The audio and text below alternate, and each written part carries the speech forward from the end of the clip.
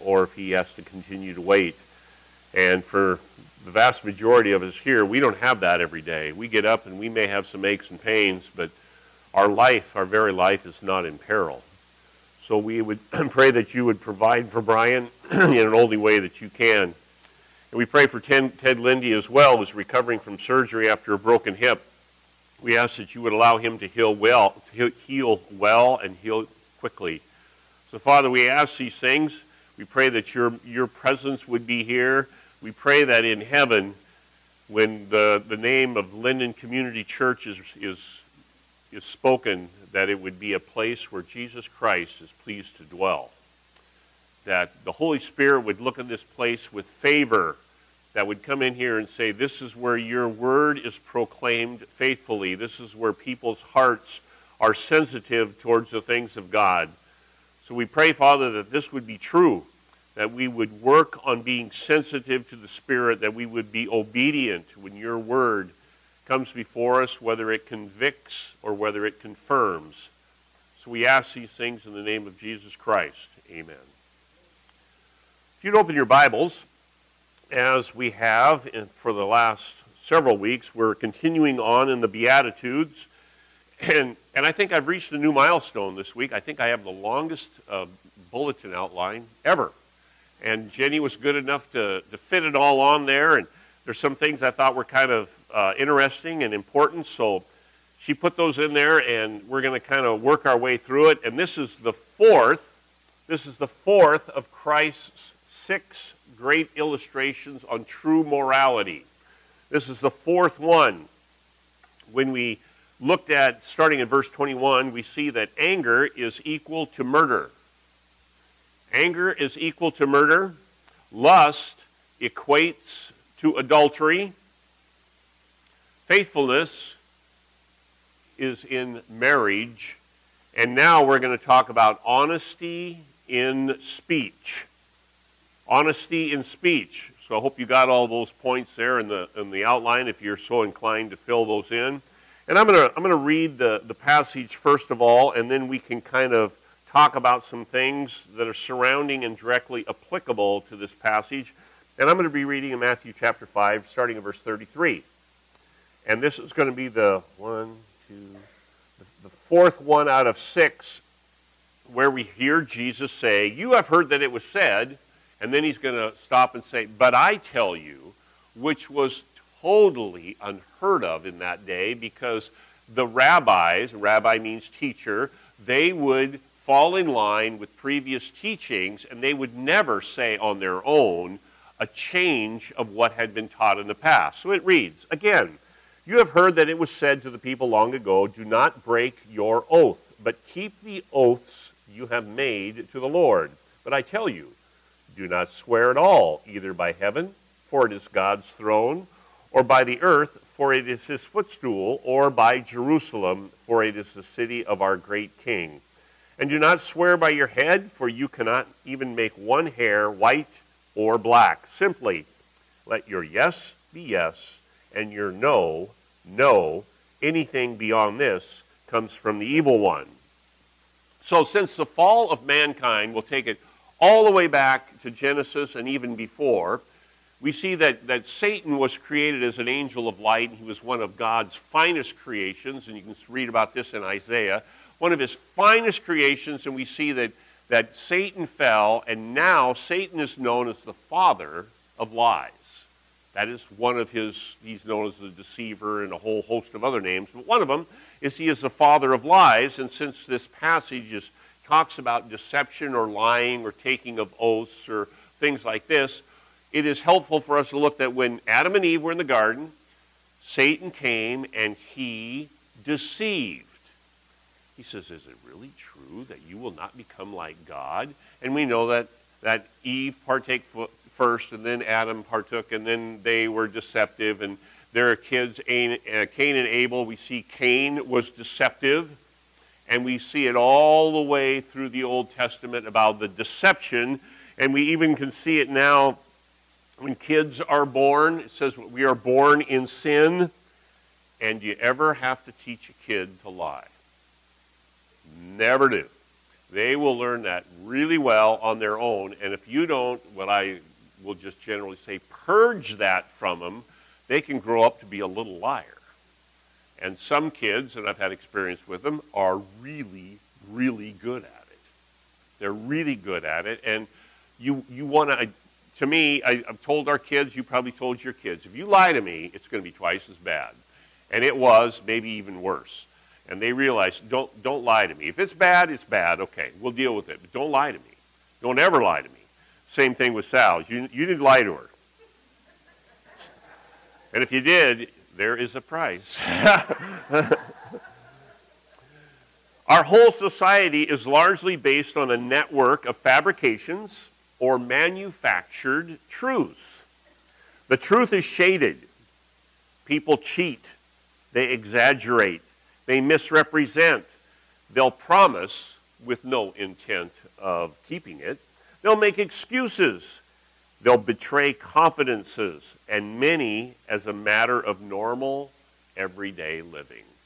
That's just kind of the society that we're in. Much of business, politics and government, the educational system, science, religion, and even family life is built on falsehoods and half-truths.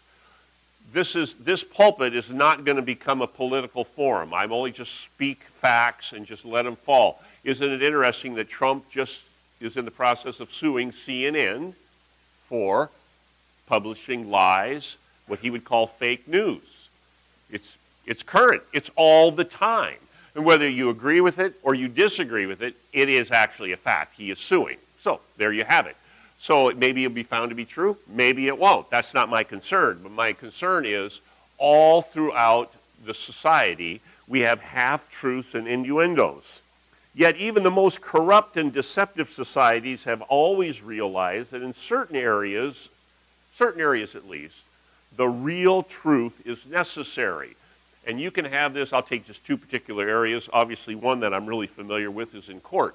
They take the truth very, very seriously, and you would never, ever lie in court. In fact, I worked with a guy for a number of years that he did go to court, and if you lie, it's all taped. Everything's right there. If you say, well, I didn't lie, we play the tape. It's right there. It's black and white. And he lied, and that was the last day he worked for the patrol. He was fired. I mean, just like that, you're gone. So I've been to court before, and when I was before Judge Ross, he had a very interesting way. He would say, do you solemnly swear to tell the truth, the whole truth, and nothing but the truth, so help you? He did that on my entire career. He was not a believer, and he never added the word God. And it's not my place to question him, although in my head I'd go, that's very odd. He wouldn't do that. I was in court one time, and a person came in here, and they used this passage. They says, do not swear at all, even by heaven. And they started to expound, and it was a miniature sermon, and Judge Ross really didn't want any of it. And so he said, you will not swear to tell the truth? He says, no, I won't. He says, because we're not allowed to swear. And he says, will you affirm that you'll tell the truth? And they went back and, will you affirm? Will you promise? Will you concede? He's trying to use other words. And finally they came to kind of a tense stalemate. The guy says, well, I will certainly tell you that I'll tell the truth, but I won't swear to it, because he was using this passage. Do not swear. Is that correct? We're not to swear. When I was commissioned as a state trooper, I stood in the Capitol Rotunda, and we raised our right hand, and we solemnly swore to enforce the laws of the state of Washington. If you are in the mayor, I would imagine the mayor has to, the chief of police has to. They swear them in. Is that appropriate? It says here, do not swear at all. So how do we reconcile that? What is Jesus really telling us here? Because on a host of occasions, even in society now, we swear to do something or swear not to do something. In fact, perjury is still a crime in itself, and we've heard a lot about perjury with the impeachments and with the testimony and all this. It is even a crime. If you lie in court, you can be charged with perjury, and that carries a penalty all of its own. But now I want to take the other end of the spectrum. I talked about the the working in public life or political life, being a police chief or a mayor, well now, or the courts, and we go over here and we have a gang of criminals. And many times they will lie through their teeth to police officers all the time. But even they know that in certain times the truth is required, and amongst themselves, they'll generally tell the truth because they realize and understand the value of truth. That sometimes you just need this in order for the world to operate correctly. Individually, men are inclined to the truth, oftentimes only when it benefits them. Yet collectively, they have always known something of its importance and its rightfulness. There was once an English author who says, "Truth is the object of philosophy, but not always of philosophers." True. There was a guy by the name of Daniel Webster. He said, "There is nothing so powerful as truth, and often nothing so strange." Yeah, because if you have somebody that you've done a transaction or you've made some sort of a interaction with people and they come back and they say, "Listen, I just want to clarify. What I told you wasn't exactly the truth," and you're going, "Really? They would do that?" It's almost strange in our society when somebody would come back and they would try to make something right. Now, referring to the passage of today, the Jews revered the idea of truth in principle. They revered the idea of truth, but in practice, it was buried under a system of traditions. And with each century, these traditions had gradually cut God's law down to fit their own ideas and perspectives and purposes. So what did they do? Well, before I get into this, Jesus deals in three areas in this passage. I mean, briefly, Jesus sets down the original teachings of Moses. That's what these verses, what I just read. First, it's the original teachings of Moses. He says, "You've heard it said, do not break your oath." That's the original teachings of Moses. Then Jesus went on to talk about the traditional perversion of that.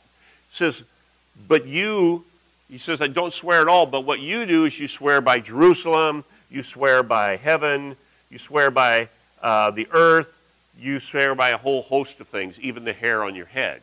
That's what you, so first, what did Moses say? What do you do? And what are you supposed to do? He says, let your yes be yes and your no, no. Jesus was not speaking against an oath, but against the abuses of the oath and the corresponding abuse of the truth that went with them. We're going to look at that in a little bit closer detail in a minute. But referring to your outline in your bulletin, the first line, an oath, is simply a promise. That's all it is. An oath is simply a promise. We have a clear description of an oath in the book of Hebrews. That would be Hebrews 6:16. Hebrews 6:16 says this, "For men swear by one greater than themselves, and with them an oath given as confirmation is an end to every dispute." Now, I would suspect that most of you are a lot smarter than me, but I had to read this passage a lot of times before I really understood what it said. And if this is the first time you've heard it, you're kind of going, "That's really great, he's quoting Scripture," but I have no clue what he just said. So I'm just going to give you a quick explanation. It says, "For men swear by one greater than themselves." That means that you'll swear by either God or Jerusalem or somebody who you think is somebody or something you think is superior to you to give what you just said credibility. And you are holding that person or thing responsible to avenge if you lie. So, what happens is people in this Hebrews passage is saying that the name of God is invoked. And by calling God, inviting God to watch over this oath, it's taking something greater than yourself. And because we know that God will avenge it if a lie, He makes an end to every dispute. That's the end of the conversation. If God is going to avenge if you lie, that's the end of the dispute. Don't worry about it. And people would go, okay, yeah, pretty much. So you say you're going to promise something and use God, you invoke the name of God to avenge if it's a lie, and the person hearing it goes, yeah, that sounds pretty good to me. Okay. It's an end of every dispute. It's done. There's no more conversation. That's what this passage means. So, but we see in Scripture that God approved of and he provided for the making of oaths in his name. And I thought it would be beneficial for you to see the host of areas where God did this, because it comes back to, I'll ask the question, he says, don't swear at all. But yet I'll give you a host of examples. It says Abraham and the king of Sodom. Abraham and the king of Sodom. In brevity, Lot was taken prisoner, all of his belongings. Abraham went and recaptured Lot, saved Lot, all his belongings, and he told the king of Sodom that I will not take 1 penny as compensation for what I did, because you can never be able to say that you made Abraham rich. And Abraham made an oath in that regard. He says, I solemnly swear that this will not happen, and I gave the corresponding verse where you can find it. You'll see where Abraham was with Abimelech, and if you skip one, you'll see that Isaac took an oath with Abimelech as well. In between, Abraham's servant Eliezer is getting a wife for Isaac, and he swore that he would get the wife from the relatives of Abraham and not from the tribes of Canaan. Jacob and Laban, the swearing of the Lord will watch between you and I, and watch if I abuse my family or if you abuse the family. So there was an oath taken. David and Jonathan. David makes an oath in Psalm 131.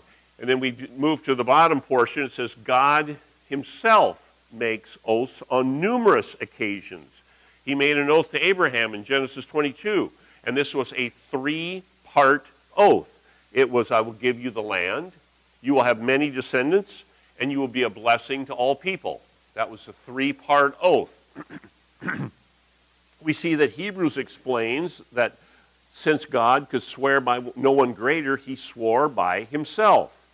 Also, God said he would never destroy the earth again. He was sending a Redeemer to raise his son from the dead, to preserve and eventually bless Israel. And I would imagine if I wanted to look further, I could find a host of other ones, but you get the point. God used oaths himself, and he provided for the use of oaths in his name by others. Abraham, Isaac, Jacob, David, and there was others. So, if God approved and provided for the making of oaths in his name, what did he mean in this passage where he said, do not swear at all? Well, I'll answer that. This is an allusion to the 3rd commandment in Exodus 20. That is the 3rd commandment, is do not take false oaths, do not lie, do not take God's name in vain. But what the point is, the Bible is not prohibiting the use of oaths because they are evil, but rather the motivation as to why one would engage in using them. Simply tell the truth. He's saying, why would you do this? But there was even a little bit more than that. Clearly, if a person is going to make an oath, and I have on numerous occasions, especially in court, you solemnly swear to tell the truth, the whole truth, and nothing but the truth. Okay, so I'm going to live up to that. And other oaths that you may or may not have taken, if you make an oath, it is a good thing to keep it. However, not swearing because one word was good as an oath is even better. So let's say you have a person over here and they make an oath and they say, may God do this and that, and you go, okay. And then you have a person over here and they say, I'm telling you, I'm going to tell the truth. And that person has such a reputation that their word is stronger than the word who invoked an oath. This person is known that when they say something, you can take it to the bank. They're never going to lie. That's what God is essentially saying, is let your word be so truthful, you don't need to invoke an oath. In fact, if you did, it would diminish what you're promising, because your word is so good, you would never have to use an oath. Whereas over here, you use an oath to bolster your word, because maybe people go, are they really telling the truth? Here, let me swear by this or this or this to bolster my words, because apparently my words on their own are not that trustworthy. Let one's word carry such conviction that they don't need to call on deities as a witness.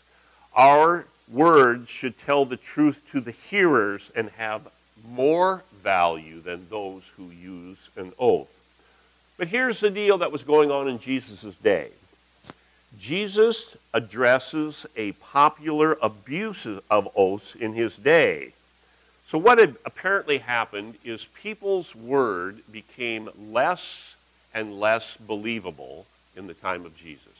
It was a slow erosion and became less and less. So what people started to do is they'd say, well, I will start using a practice of using surrogate objects where I will swear by this church. I will swear upon everything that's holy. I will swear upon something. But they didn't use the word God. They used Jerusalem and earth. They used their hair. They used something like this. And what that was is it was taking their promises less casually. In addition, they did not want to have the anger of God fall upon them, so they didn't invoke the name of God. They used the name of something other than God, because they thought, well, if I swear by Jerusalem, only Jerusalem will be offended. If I swear by the earth, then only the earth will be offended, but not God. If I swear by the hair on my head, then I'm not offending anybody, because I'm not using the name of God to use an oath. It was a way to kind of weasel out of what you were saying, and you knew that God or the deities would not be offended. Because I didn't use their name. I used, what does it say? Heaven, God's throne, earth, Jerusalem, swear by your head or your hair. These were all things that were not God.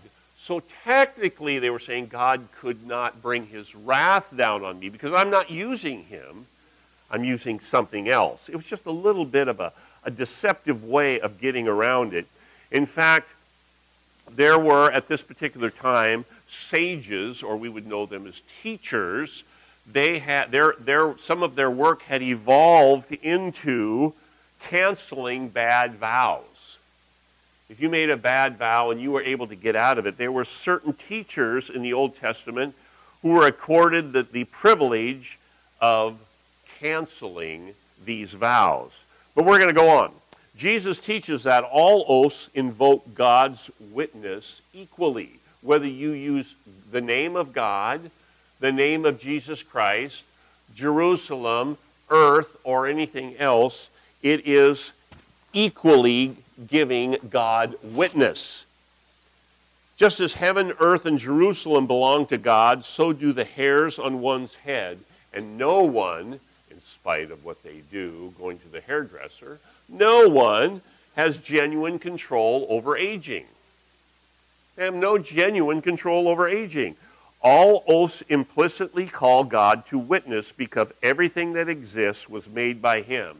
Now, in the time of Palestine, where Jesus was at, there were two unsatisfactory things about taking oaths. There were two things that were unsatisfactory. The first one was frivolous swearing. This was the unnecessary or improper use of swearing. And I'll give you an example. Let's say you were a servant in the time of Jesus and you were working in your servant's home, and you would say, "the honorable house of my servant," the honorable table of my servant, the honorable chinaware of my servant, the honorable mop of my servant, the honorable bucket of my servant, and everything began with the honorable of my servant. How much value would that have when you actually looked and you introduced your honorable master? Because he's calling everything honorable. He's calling the dish mop. He's calling the floor. He's calling the chair. Everything is honorable, so it reduces the value. It's frivolous swearing. It's frivolous addressing. Everything is the honorable. So when you really say the honorable to the real thing, it really doesn't mean much. Because he calls everything that. Everything and everyone that. So that was one inappropriate way of taking oaths or of addressing. The second one was the evasive swearing. Is one does not want to swear by the Lord because it's wrong. You don't want to swear by the Lord, so they would actually use things or places or people. And this class of an oath was considered to be not binding, such as, I will swear by my own life. I will swear on your health or on my health. I will swear by the king, or as we see in the passage today, I'll swear by earth, heaven, the temple, Jerusalem, by my hair, or something like this. It was the evasive swearing. And what Jesus is saying is do not swear at all. If you're going to be using it inappropriately, don't swear at all. Just let your yes be yes and your no. No, you don't have to bolster it with pointing to a deity or some other related thing. The point that Jesus was making was that God is the creator and the Lord of everything. And he's the God of truth and everything. To carelessly and dishonestly call any part of his creation as witness to a false oath was to dishonor God himself, whether or not his name was invoked. God has no separate categories of sacred and secular. Everything that pertains to him is sacred. And all truth is his truth, just as all creation is his creation. Every lie is against God, and therefore every false oath dishonors his name. There was a guy by the name of William Barclay. Again, one of those dead guys. That was a religious dead guy. He states, here is a great eternal truth. Life cannot be divided into compartments, in some of which God is involved, and in others of which he is not involved. There cannot be one kind of language in the church and another kind of language in the shipyard or the factory or the office. There cannot be one kind of conduct in the church and another kind of conduct in the business world. The fact is that God does not need to be invited into certain departments of life and kept out of others. He is everywhere, all through life and in every activity of life. He hears not only the words which are spoken in his name, he hears all words. And there cannot be any such thing as a form of words which evades bringing God into any transaction. We will regard all promises as sacred if we remember that all promises are made in the presence of God. And that nails it. If you have made an oath, you have not done something wrong. Keep your oath. Do not make a frivolous oath to bolster what your words are. Just let your yes be yes and your no, no. It is interesting when you look at society, and we've all seen it. Why does it take 30 pages of documents and a dozen signatures to complete a transaction to buy a house? If you want to get a loan, and I get it, there's all these legal things, but it's all because people have weaseled out of a commitment. There was a guy that I once knew that he sold a particular product, and when he originally took the job, he signed a non-compete clause. Meaning if he ever left that company, he could not sell that product somewhere else for a year. Well, I always found it puzzling.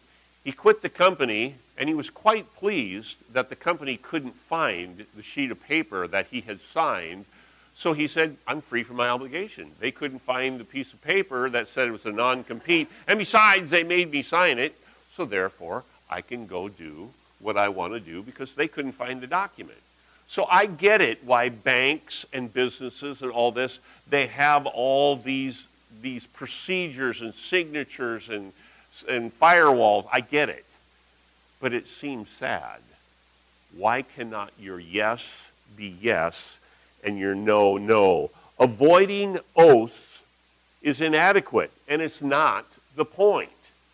The issue is telling the truth because God witnesses every word we speak. That's why we do what we do. I'm going to make one more. You remember when you were kids? For some of us, that's a long time ago. Not for me. For some of us, it was a long time. Oaths were an invitation to put penalty on yourself if you didn't tell the truth. And I had to smile when I read this because I went, I remember that. Cross my heart and hope to die. Right? We did that. Now I think we did that in a playful way. But that's the point, is you are making an oath saying, if I don't do what I just said, then this is what's going to happen. But you get the point, is we would use that. Jesus never took an oath. And I can give you places when he was before the Sanhedrin, and they said, swear before God that are you Jesus, the Son of God? And all he would say, yes, it is as you say. Matthew 26, verse 63. He would never swear. And even James seems to say that he is in the tradition of Jesus. He says, above all, my brothers, do not swear, not by heaven or by earth or by anything else. Let your yes be yes and your no, no, or you will be condemned. I'm going to segue now into communion. And we're going to read a little bit, and we're going to talk a little bit about Judas, who was someone who was a liar. He was deceptive, and he fits with what we're saying today. And I'm going to read a couple portions out of a few different passages. And we're kind of, as for those of you that may be visiting, as we take communion once a month, and each time we take communion, I'm trying to give a segment of the communion process of how we got here. What was the story, the communion story? What did it look like? And I'm been reading from a variety of passages, but this time I'm going to be reading from Matthew chapter 26. I'm going to start at verse 14, and you can just listen along with me as I talk. It says in verse 14, then one of the 12, the one called Judas Iscariot, went to the chief priests and asked, what are you willing to give me if I hand him over to you? So they counted out for him 30 silver coins, and from then on Judas watched for an opportunity to hand him over. And just so you know, that 30 pieces, those 30 silver coins, was the price of a slave. Zechariah 11, verse 12. There's also another one in Exodus 21. It was the price of a slave that our Savior was paid for. It goes on in verse 17. It says, on the first day of the feast of unleavened bread, the disciples came to Jesus and asked, where do you want us to make the preparations for you to eat the Passover? And Jesus replied, go into the city to a certain man. And Jesus went into the city and found a certain man, and Mark recounts that story for us. And that certain man was easy to be found because he was carrying a jar of water, and men never carried water. So he was easy to find.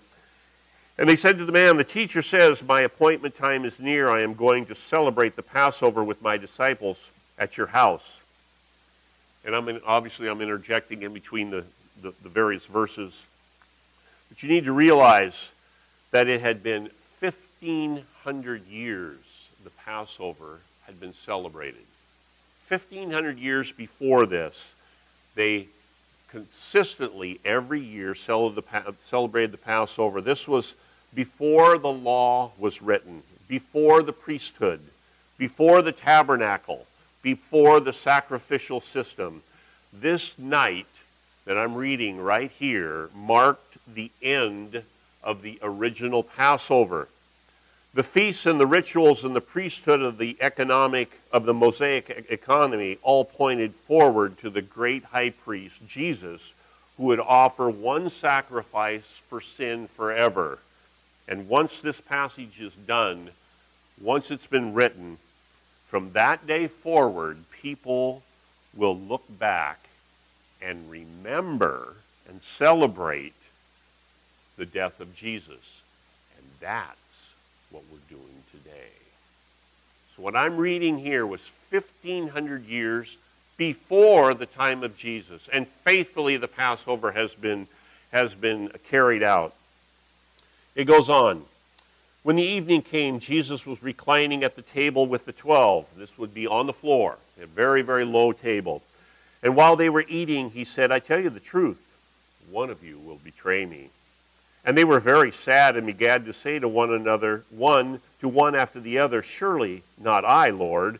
And Jesus replied, the one who has dipped his hand into the bowl with me will betray me. The Son of Man will go just as it is written about him, but woe to that man who betrays the Son of Man. It would be better for him if he had not been born. And I'm going to skip over to a passage in John. The passage in John looks at it in a slightly different way, because what happened is when they were sitting at the table, when they were reclining at the table, Jesus says this, and then Judas, I'm continuing in Matthew, then Judas, the one who would betray him, said, surely not I, Lord. Yeah, he knew. And Jesus answered, yes, it is you. Now I'm going to go to the John passage, and Jesus, I'll start at midway. It says, I tell you the truth, one of you is going to betray me. And his disciples stared at one another at a loss to know which of them he meant. One of them, the disciple whom Jesus loved, believed to be John, was reclining next to Jesus. Simon Peter motioned to this disciple, John, and said, ask him which one he means.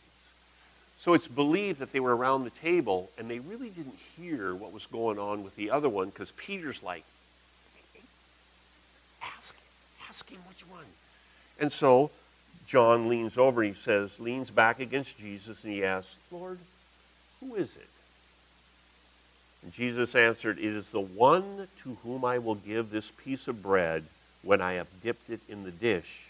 Then dipping the piece of bread, he gave it to Judas Iscariot, son of Simon. And as soon as Judas took the bread, Satan entered into him. And essentially, his doom was sealed. Jesus says, what you are about to do quickly. But no one at the meal understood why Jesus said this to him. Since Judas had charge of the money, some thought Jesus was telling him to buy what was needed for the feast, or to give something to the poor. And as soon as Judas had taken the bread, he went out, and it was night. Judas was a deceiver. Judas also knew where they could find Jesus, because if we go a couple chapters more in John 18, it says, when Jesus had finished praying, he left with his disciples and crossed the Kidron Valley. Sally and I were right there. We were in Jerusalem. There's a steep hill, a little bottom to the valley, and it came up the other side, and right there is the garden. On the other side, there was an olive grove, and he and his disciples went into it. Now Judas, who betrayed him, knew the place, because Jesus often met there with his disciples. That was the day Sal and I prayed for our son, who had testicular cancer. I've used the expression, you're at or near where Jesus was betrayed. We were right there. Right there. That is right where Jesus was betrayed, because often he went there, and Judas would meet there, and he deceived his Savior. Can you believe it? Can you believe that you would do that? That is amazing to me. Going back to Matthew chapter 26. I'm gonna before we partake, it says here, While they were eating, Jesus took bread and gave thanks. Skipping a couple lines, it says, then he took the cup, and he gave thanks. Wow, he was going to die. And his body was the bread, symbolically. His blood was the juice, symbolically. And he gave thanks. And in the Catholic circles, they use the Greek word Eucharisto, which we get the word Eucharist, which means give thanks. That's where we get that. While they were eating, Jesus took the bread and he gave thanks and he broke it and he gave it to his disciples. And that's what we're going to do this morning.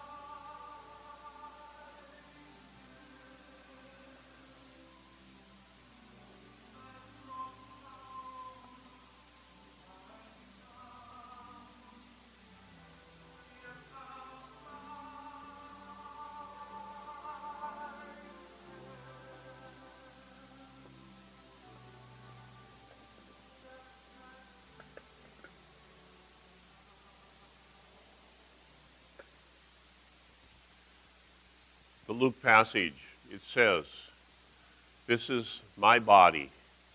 Do this in remembrance of me. Let's partake.